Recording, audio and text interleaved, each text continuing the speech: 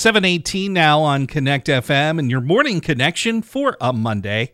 We're ready now for today's Police Positivity, sponsored by Auto Undertaker in DuBois. And DuBois Police Chief Blaine Clark has joined us once again. Good morning, Chief.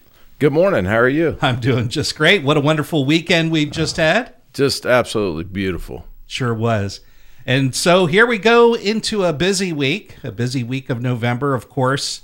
Yeah, we're not lost on the fact that tomorrow is election day, midterm election day. That's going to be an exciting time, a busy time, and I'm sure it could be, hopefully it will be a safe time. Yeah, let's hope so. And you're exactly right. There's going to be a lot of people out who's not normally out on the streets and doing their civic duty, going to vote. And that's what I guess I want to talk to today is let's try to be civil. I know the city of DuBois has great citizens and the political world's big to them, and that's fine. But let's all try to be civil. Let's get out there and do what we can do. Let's vote.